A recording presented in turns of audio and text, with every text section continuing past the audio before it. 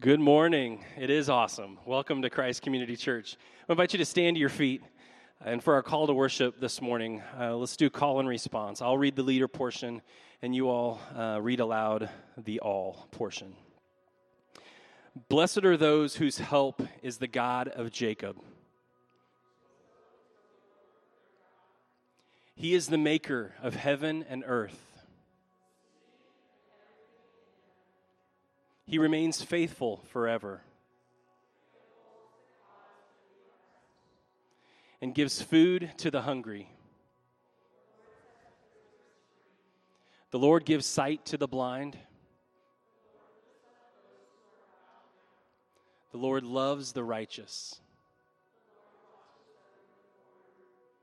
and sustains the fatherless and the widow. The Lord reigns forever.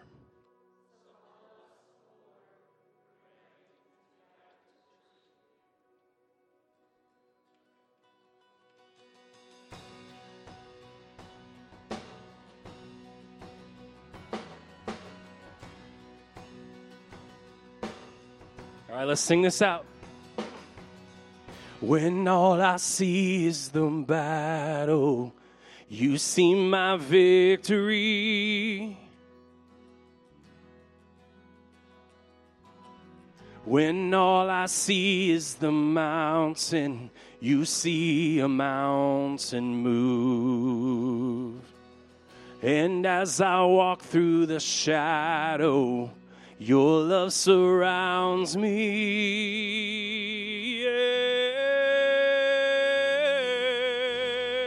There's nothing to fear now, for I am safe with you. All right, let's lift our voices. Here we go. So when I fight on my knees with my hands lifted high. Oh God, the battle belongs to you, and every fear I lay at your feet. I'll sing through the night. Oh God, the battle belongs to you.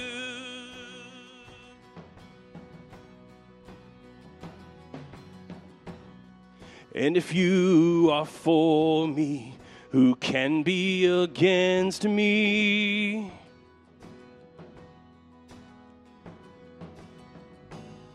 For Jesus, there's nothing impossible for you. When all I see are the ashes, you see the beauty.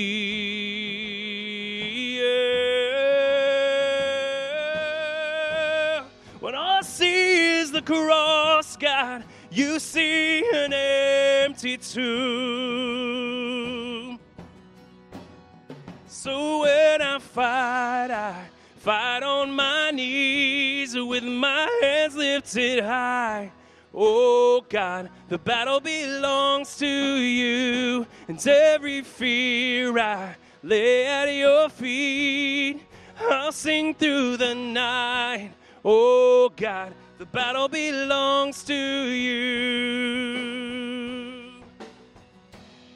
An almighty fortress, you go before us.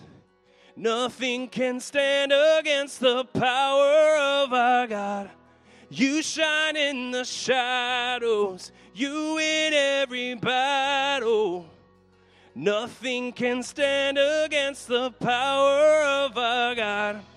An almighty fortress, you go before us.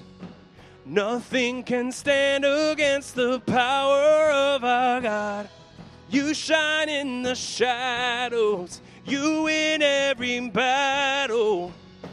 Nothing can stand against the power of our God. So when I fight on my knees with my hands lifted high. Oh God, the battle belongs to you, and every fear I lay at your feet. I'll sing through the night. Oh God, the battle belongs to you. Oh God, the battle belongs to you.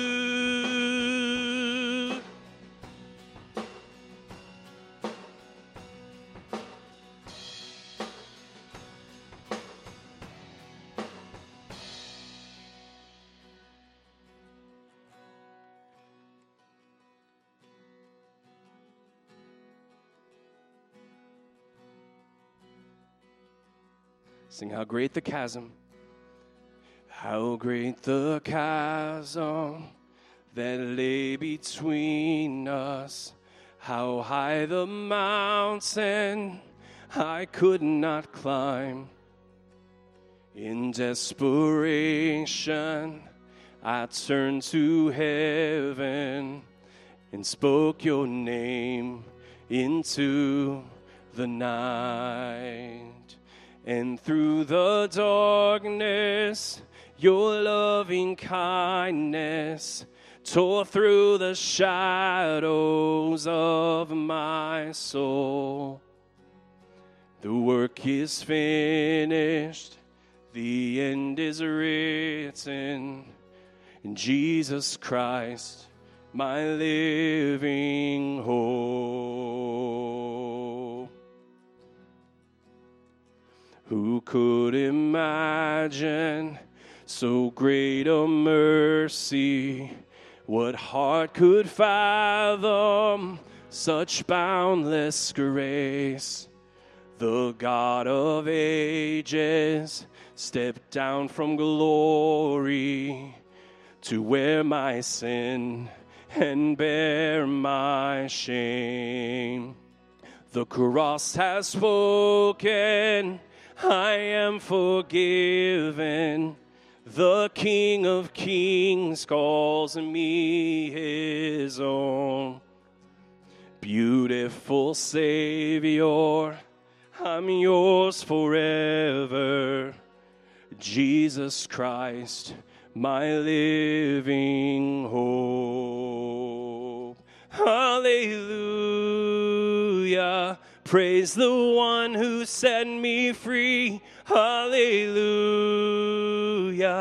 Death has lost its grip on me. You have broken every chain. There's salvation in your name, Jesus Christ, my living hope. Then came the morning that sealed the promise. Your buried body began to breathe. Out of the silence, the roaring lion declared the grave has no claim on me. Jesus, yours is the victory. Yeah. Hallelujah. Praise the one who set me free. Hallelujah. Death has lost its grip on me. You have broken every chain. There's salvation in your name, Jesus Christ, my living hope. Hallelujah. Praise the one who set me free. Hallelujah. Death has lost its grip on me. You have broken every chain. There's salvation in your name, Jesus Christ, my living hope. God, you are my living hope. Amen. You guys can have a seat. Amen. Amen indeed. Well, good morning, church. Good to be with you all. My name is Reed Capel. I serve as one of the pastors here at the Olathe campus of Christ Community. If you're new, if you're a guest, we're glad you're here. It's a joy to worship with you. And so no matter what you bring with you into this space, no matter what you are feeling, what you're carrying, our hope and prayer is that you would be found by the God of all comfort, who meets us in our afflictions, our burdens, our worries. And so it is a joy to be together with you. If you are new, if you are a guest, we'd love the chance to meet you, to get to know you. If you would stop by the welcome table in the lobby, over by the hello wall, we'd love to share more information about who we are and ways for you to be connected here. And so please stop by there and learn more about our church. We would love to also pray with you and for you. And so if we can be praying with you, we would love to do that. We gather as a staff on Tuesdays to pray for our church family. And so you can see the information on the slide for ways to submit prayer requests and ways for us to join you in both your joys and your sorrows. So we'd love to pray with you. If you would at this time pass the clipboard, so somewhere on your aisle or row, you'll find the clipboards. Fill out that information. Let us know that you are here. If you are joining us online, either now, live, or later, you can also text the word Olathe to the number on the screen to let us know that you are here as well. And so, again, it's a joy to gather with you. One of the things that we believe deeply is that the local church, as God has designed her to function, is the hope of the world. And that when you participate in and join in and give towards the local church, you are participating in God's work of bringing hope to a broken world. And so if you would like to join us in that form of worship, we encourage you to do so either online, through your mobile device, or through the offering boxes on the back wall. A few things to highlight going on in the life of our church. If you are new or new-ish, we have something called Newcomer Coffee. We offer this periodically throughout the year, and that's happening today during our second service. So if you're here for this service, you're welcome to stick around for Newcomer Coffee. It will be upstairs in the Student Center. And so this is an opportunity to connect with other new folks, meet some of our staff. And so you're welcome to join. There's no reason or no need to sign up. So please join us for that after first service upstairs in the Student Center. Second is our Woodland Drive. So Woodland Elementary is one of our great local outreach partnerships. Actually, one of our longest lasting partnerships here at the Olathe campus. And so we encourage you, if you would like to help our school get ready for the school year. And one of the great ways that we can serve our community is by serving our local schools. And so one of the great needs they have are providing snacks for kids. And so if you have ever been around a child, you know the great power that snacks have in bringing calm and respite. If you've just been around a human, you know the power of snacks. But I encourage you, if you would like to donate a nut-free, healthy, prepackaged snack, you can bring those items by August 7th. And then in addition to those items, we are collecting school supply kits for Woodland. You can get a list of those needed supplies at the welcome table out in the lobby and bring those, as I mentioned, by August 7th. And so there are many other events happening. You can check out our events page. This Tuesday, actually, we have our men's Frisbee, Fire, and Fritos. Sounds very dangerous and tantalizing. But if you're interested, join us for that event. It's on this Tuesday. But that event and others you can find on our events page on our website. So I invite you to stand to greet those around you as we continue in worship.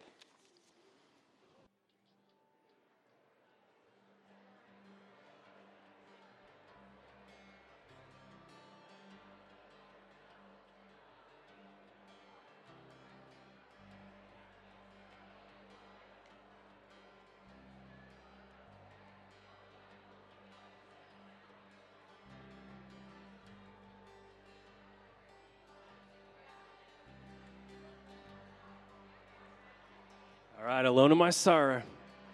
Alone in my sorrow and dead in my sin.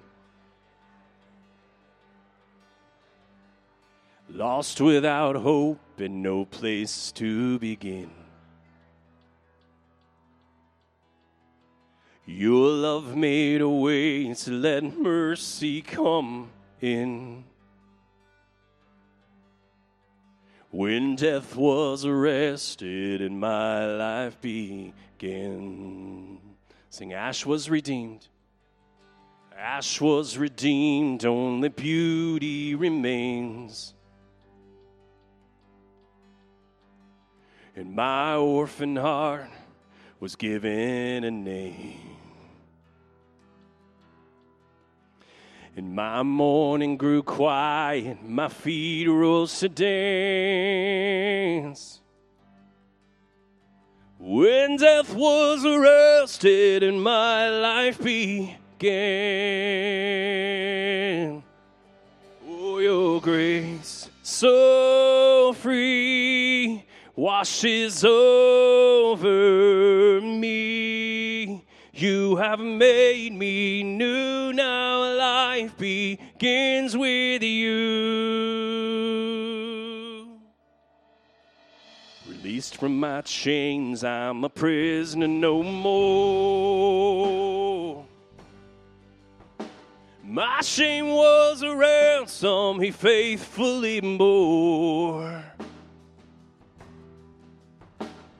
You canceled my debt and he called me his friend. When death was arrested and my life began. Let's sing this out together. Oh, your grace so free washes over me. You have made me new, now life begins with you. It's your endless love pouring down on us. You have made me new, now life begins with you.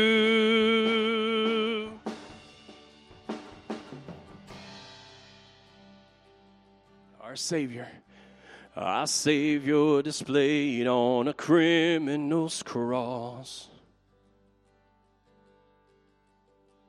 And darkness rejoiced as though heaven had lost. But then Jesus arose with our freedom in hand. That's when death was arrested and my life began. That's when death was arrested and my life began. Oh, your grace so free washes over me. You have made me new, now life begins with you.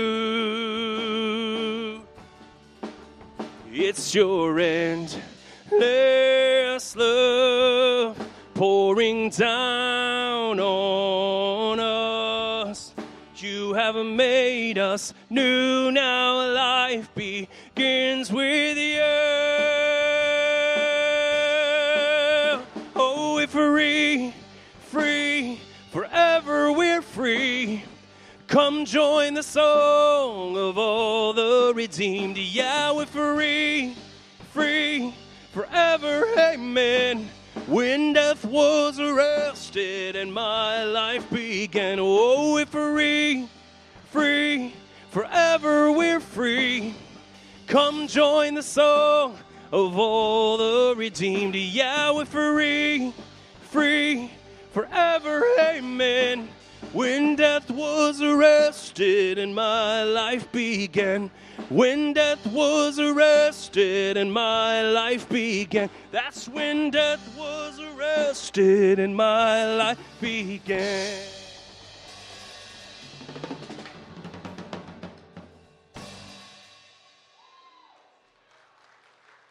Yeah, that is worth celebrating. Thank you. All right, please remain standing for the reading of God's word. Our scripture this morning is found in John chapter 8, verse 31 through 47. So Jesus said to the Jews who had believed him, "If you abide in my word, you are truly my disciples, and you will know the truth, and the truth will set you free." They answered him, "We are offspring of Abraham and have never been enslaved to anyone. How is it that you say, 'You will become free'?" And Jesus answered them, "Truly, truly, I say to you, everyone who practices sin is a slave to sin. The slave does not remain in the house forever. The Son remains forever. So if the Son sets you free, you will be free indeed. I know that you are offspring of Abraham, yet you seek to kill me because my words find no place in you. I speak of what I have seen with my Father, and you do what you have heard from your father." They answered him, "Abraham is our father." Jesus said to them, If you were Abraham's children, you would be doing the works of Abraham. You would be doing the works that Abraham did. But now you seek to kill me, a man who has told you the truth that I heard from God. This is not what Abraham did. You were doing the works your father did." And they said to him, "We were not born of sexual immorality. We have one Father, even God." And Jesus said to them, "If God were your Father, you would love me, for I came from God, and I am here. I came not of my own accord, but he sent me. Why do you not understand what I say? It is because you cannot bear to hear my word. You are of your father, the devil, and your will is to do your father's desires. He was a murderer from the beginning. He does not stand in the truth because there is no truth in him. Because he lies, he speaks out of his own character. For he is a liar and the father of lies. But because I tell you the truth, you do not believe me. Which one of you convicts me of sin? If I tell the truth, why do you not believe me? Whoever is of God hears the words of God. The reason why you do not hear them is that you are not of God." This is the word of the Lord. Well, good morning, everybody. I'm Tom, and welcome to the Olathe campus. I almost said Leawood campus. Sorry about that. And those who are online, we welcome you here as well. So it's a delight to be with you. And I just give you warm greetings from across our city. We're a part of a much larger church family. Our Leawood campus, our downtown campus, our Shawnee campus, as well as our Brookside campus. So greetings from our broader Christ community family. Now, growing up, I heard a lot about freedom. My generation, I'm a boomer, as you probably picked up, had an incredible passion for freedom. We understood freedom as throwing off the confining shackles of the generation ahead of us. We pushed back against moral values, social decorum, confining traditions, and corrupt institutions. This was the boomers' generation. Many of us in the educational stream of things drank deeply from the well of philosophers, Enlightenment philosophers like Rousseau. Rousseau viewed human freedom and the quest for human freedom as a life free of all moral or social restraint, particularly in sexual freedom. Rousseau put it this way. This was the theme of a generation. Man is born free, but everywhere is in chains. And one of the iconic figures of this time was Janis Joplin. She's often described by rock and roll historians as the first lady of rock and roll. Now, her life was a deep tragedy. In fact, some of you probably know that on October 4th, 1970, she died of a heroin overdose at age 27. But Janis Joplin is remembered most for a song that Chris Christopherson wrote. It actually made it into the top 10. And it was entitled "Me and Bobby McGee." And it captures the dissonance and stress of a generation who is wrestling deeply with the disillusionment of freedom. Let me give you just a few of the lyrics. Maybe you know it. Freedom's just another word for nothing left to lose.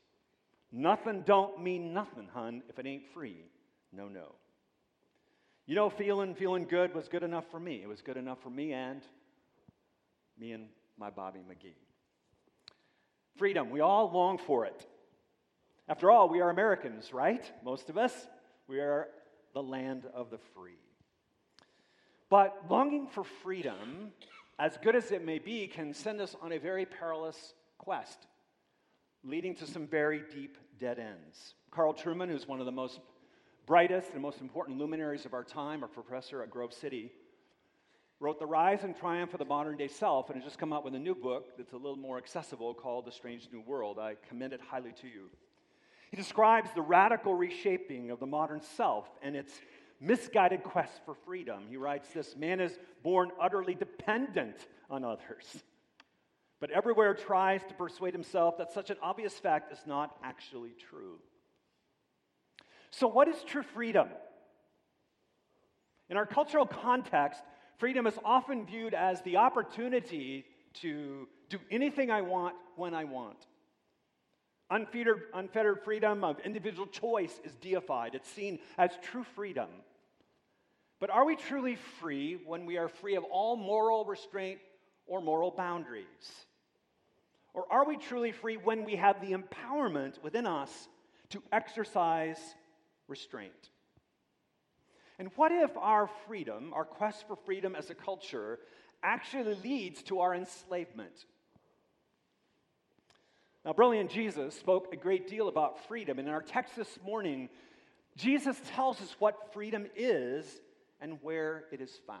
So if you have a Bible, turn with me to the Gospel of John, chapter 8. If you're newer to the Bible, it goes Matthew, Mark, Luke, and John in the New Testament. Here in verses 31 through 47, we have one of the most amazing masterpieces of history. This book has been written and translated by more people and read by more people, most likely than anyone in human history. So we are in a mastery of terrain here in this brilliant literature.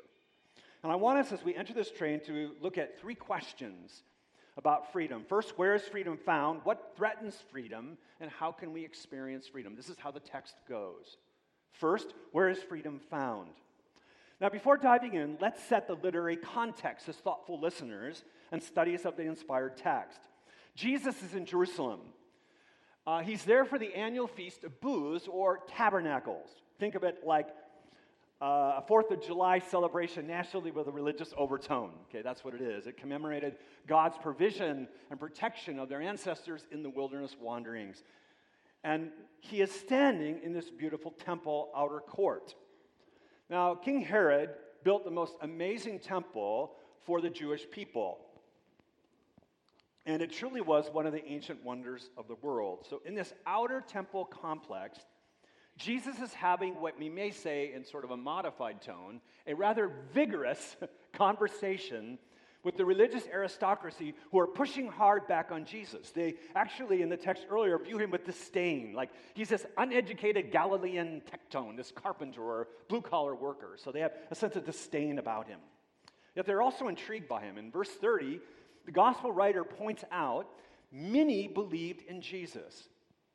Now, as thoughtful readers of the text, you have to ask the question in the narrative, how deep or authentic is this faith in Jesus? And we won't get a clue from John in his literary mastery until the very end of the chapter. So you may want to look at that later, okay? So he tells us a bit about that. Now look at me in verses 31 and 32. Jesus said to the Jews, or Jewish leaders, he said to them who had believed in him, if you abide in my word, you are truly my disciples, and you will know the truth, and the truth will set you free. Now, whether you've read the Bible a lot, whether you are newer to church, or you've just checking out the Christian faith, my hunch is, probably a good hunch, is you've heard these words of Jesus before, right? The truth shall set you free. These are some of the most famous words Jesus ever spoke. Now, I remember I served with a college organization for students, and my wife and I served at Southern Methodist University in Dallas, Texas.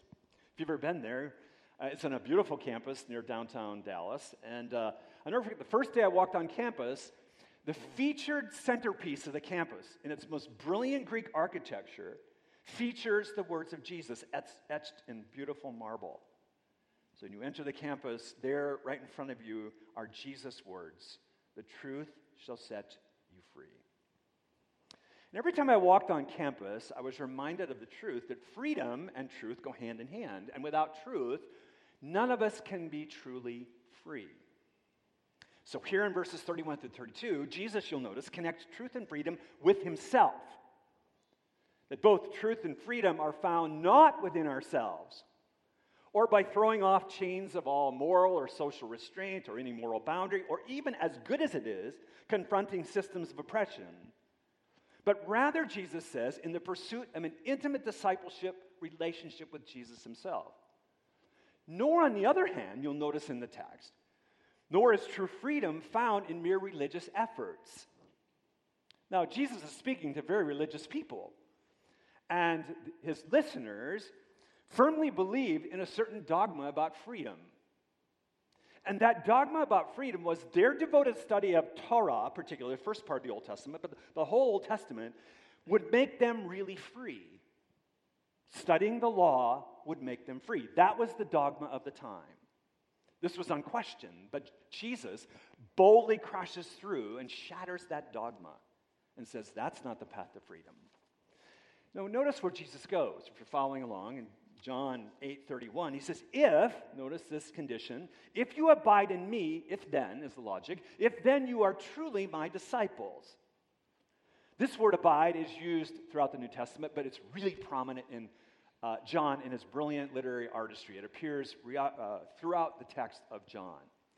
And it brings with us the idea, something very important we must not miss, it's an ever-increasing intimate relationship and all in apprenticeship with Jesus.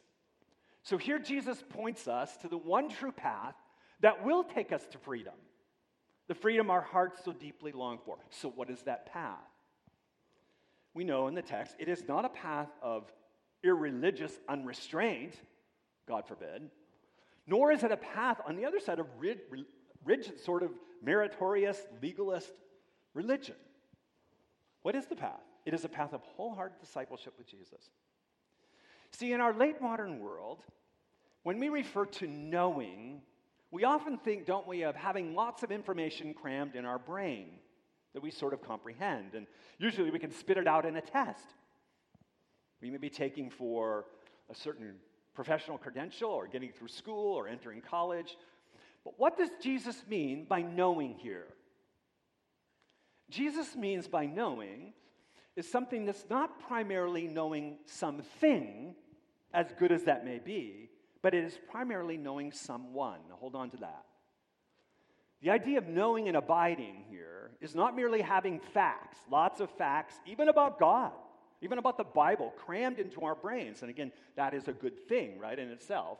But rather, it's deeply knowing someone and being known by someone. So Jesus is speaking here, the path to freedom is a relational path of knowing, not merely propositional. Now, for example, here's an example. If I asked you, do you know Pastor Reed or Pastor Nathan or Pastor Patrick or Nikki or whoever pastor, you have great pastors here. But let's just say for Nathan, for example, if I asked you, do you know Pastor Nathan? Many of you, unless you've been around a while, yeah, I know him. I mean, I like how he preaches. Nathan always greets me by name on Sunday morning. Some of you may even say, yeah, I know Nathan. I've hung out with him. We've had coffee. Some of you may know Nathan for a long time. And you say, we're kind of buds. But if I asked his children, David and Eden or Kelly, do you know Nathan? How would they respond? They don't respond just knowing factual information about him.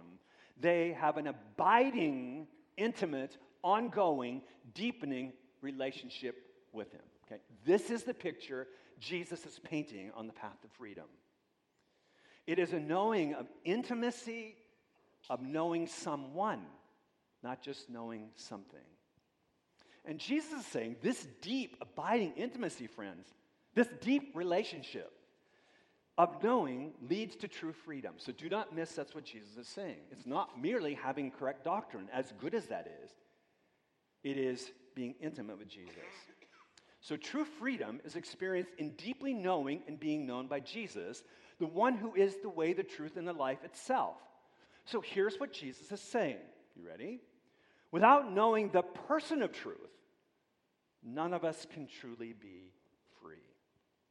Now, Jesus says this very explicitly to his listeners in verse 35. He says, so if the Son sets you free, you will be free indeed. So the thoughtful listener asks, what does Jesus mean? What does Jesus set us free from? And we know in the text what Jesus says is that our greatest, my greatest, and your greatest, and most perilous obstacle to freedom is enslavement to sin. Sin is our greatest enslaver. It is our great obstacle to true freedom. This is what Jesus says explicitly, compellingly in verse 34. Again, if you have your Bible open, look with me in verse 34. Jesus says, whoever commits sin is, not maybe or might be, is a slave to sin. The point is, only Jesus can unshackle our minds, our hearts, our bodies from sin's deceptive and destructive power. This is what Jesus is saying. So he first lays out what true freedom is. On the heels of that, and he says it's found in me as a person, an intimate relationship, and on the heels of this text, he raises the other question. The second one is the threats to freedom. What are the threats to the freedom our hearts long for? Now notice, as the text goes on in verses 42 through 47, Jesus' teaching on freedom brings a strong pushback by many of the religious aristocracy. Religious leaders are clinging to their pedigree, their religious heritage, right, for freedom. They are truly the children of Abraham, right?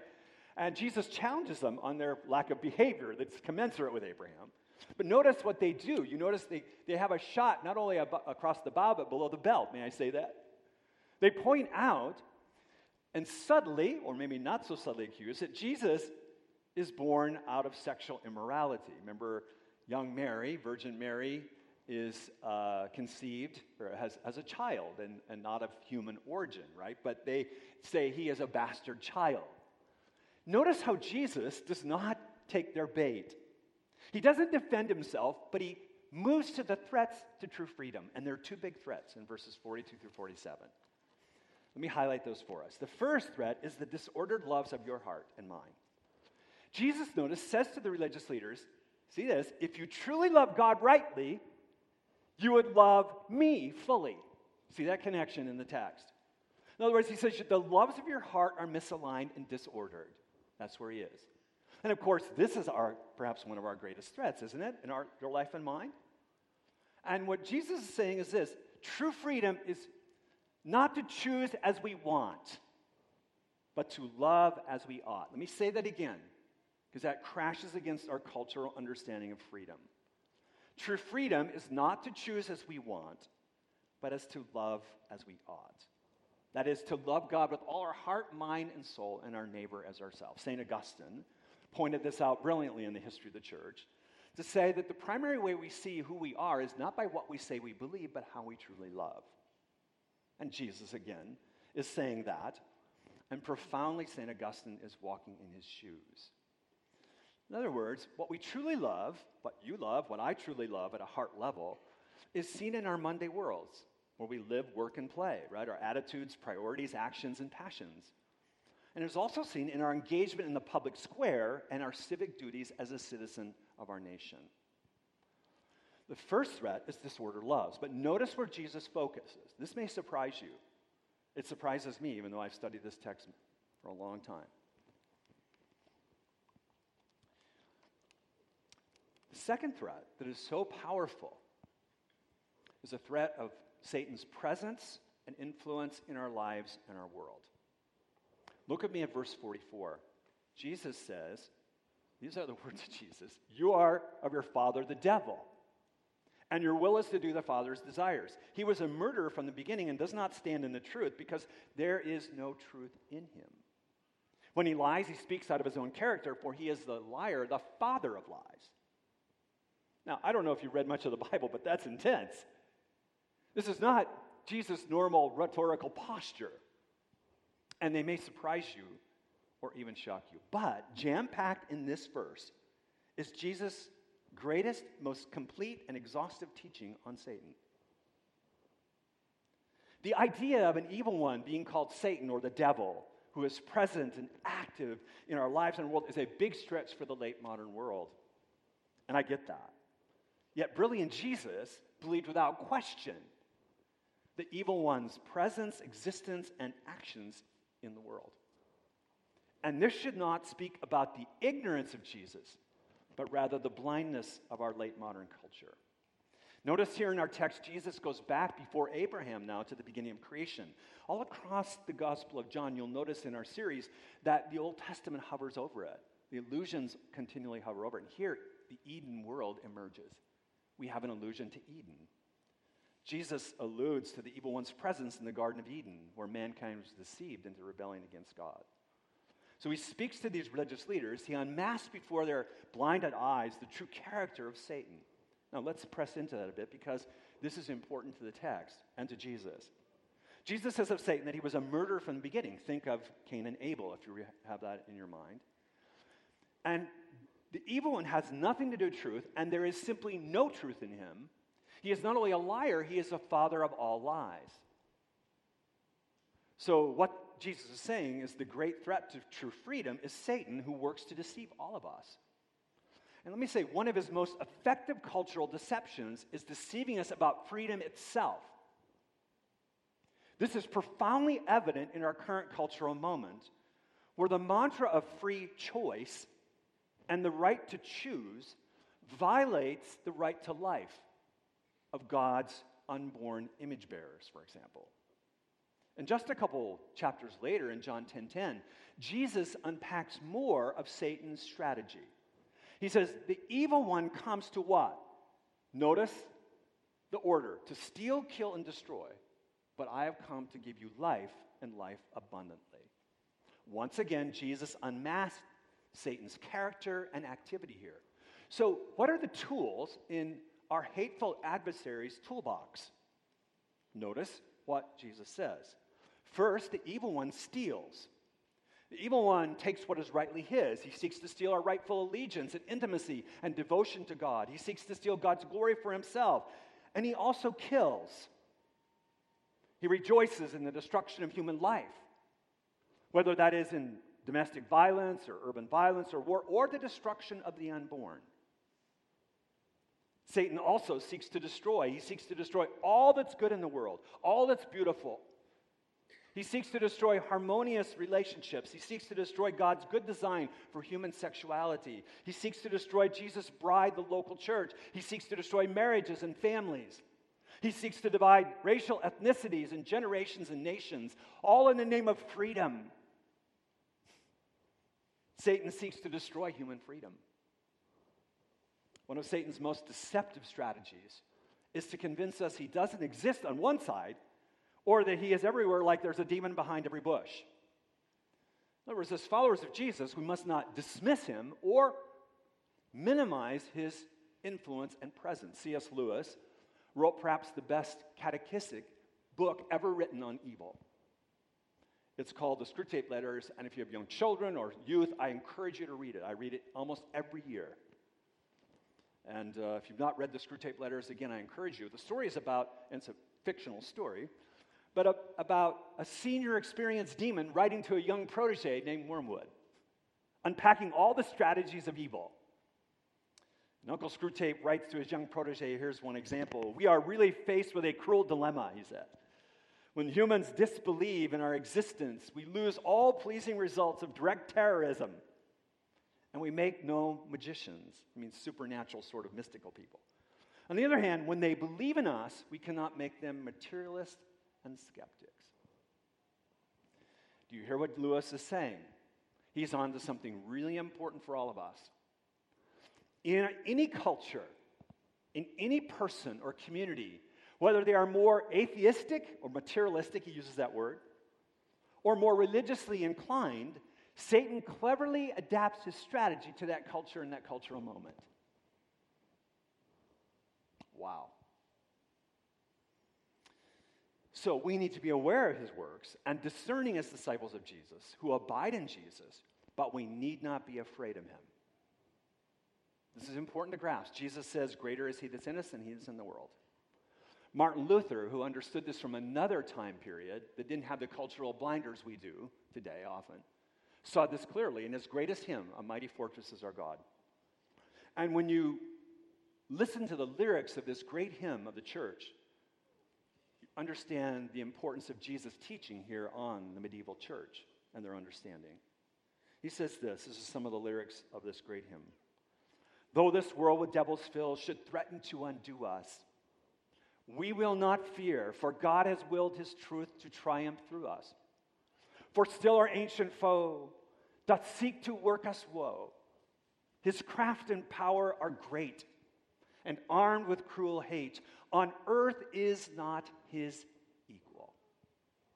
He goes on to say, the prince of darkness grim, but we tremble not for him. His rage we can endure, for lo, his doom is sure. One little word will fell him. What is that word? The word is the name Jesus. One word. Amen? So we need to grasp we are not alone in this battle. We live and breathe and work and play and serve in a massive, invisible war. But we're not alone in this. We have each other. Both in creation and in redemption, God designed us to be a prayerful community. with others where together we experience together true freedom in Christ.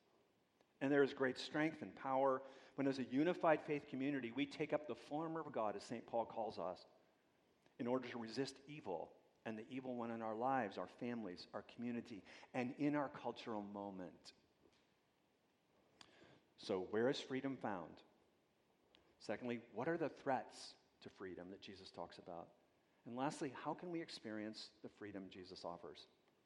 Let me suggest 3 reminders I think are important for all of us this morning. First, number 1, embrace Jesus. Embrace Jesus.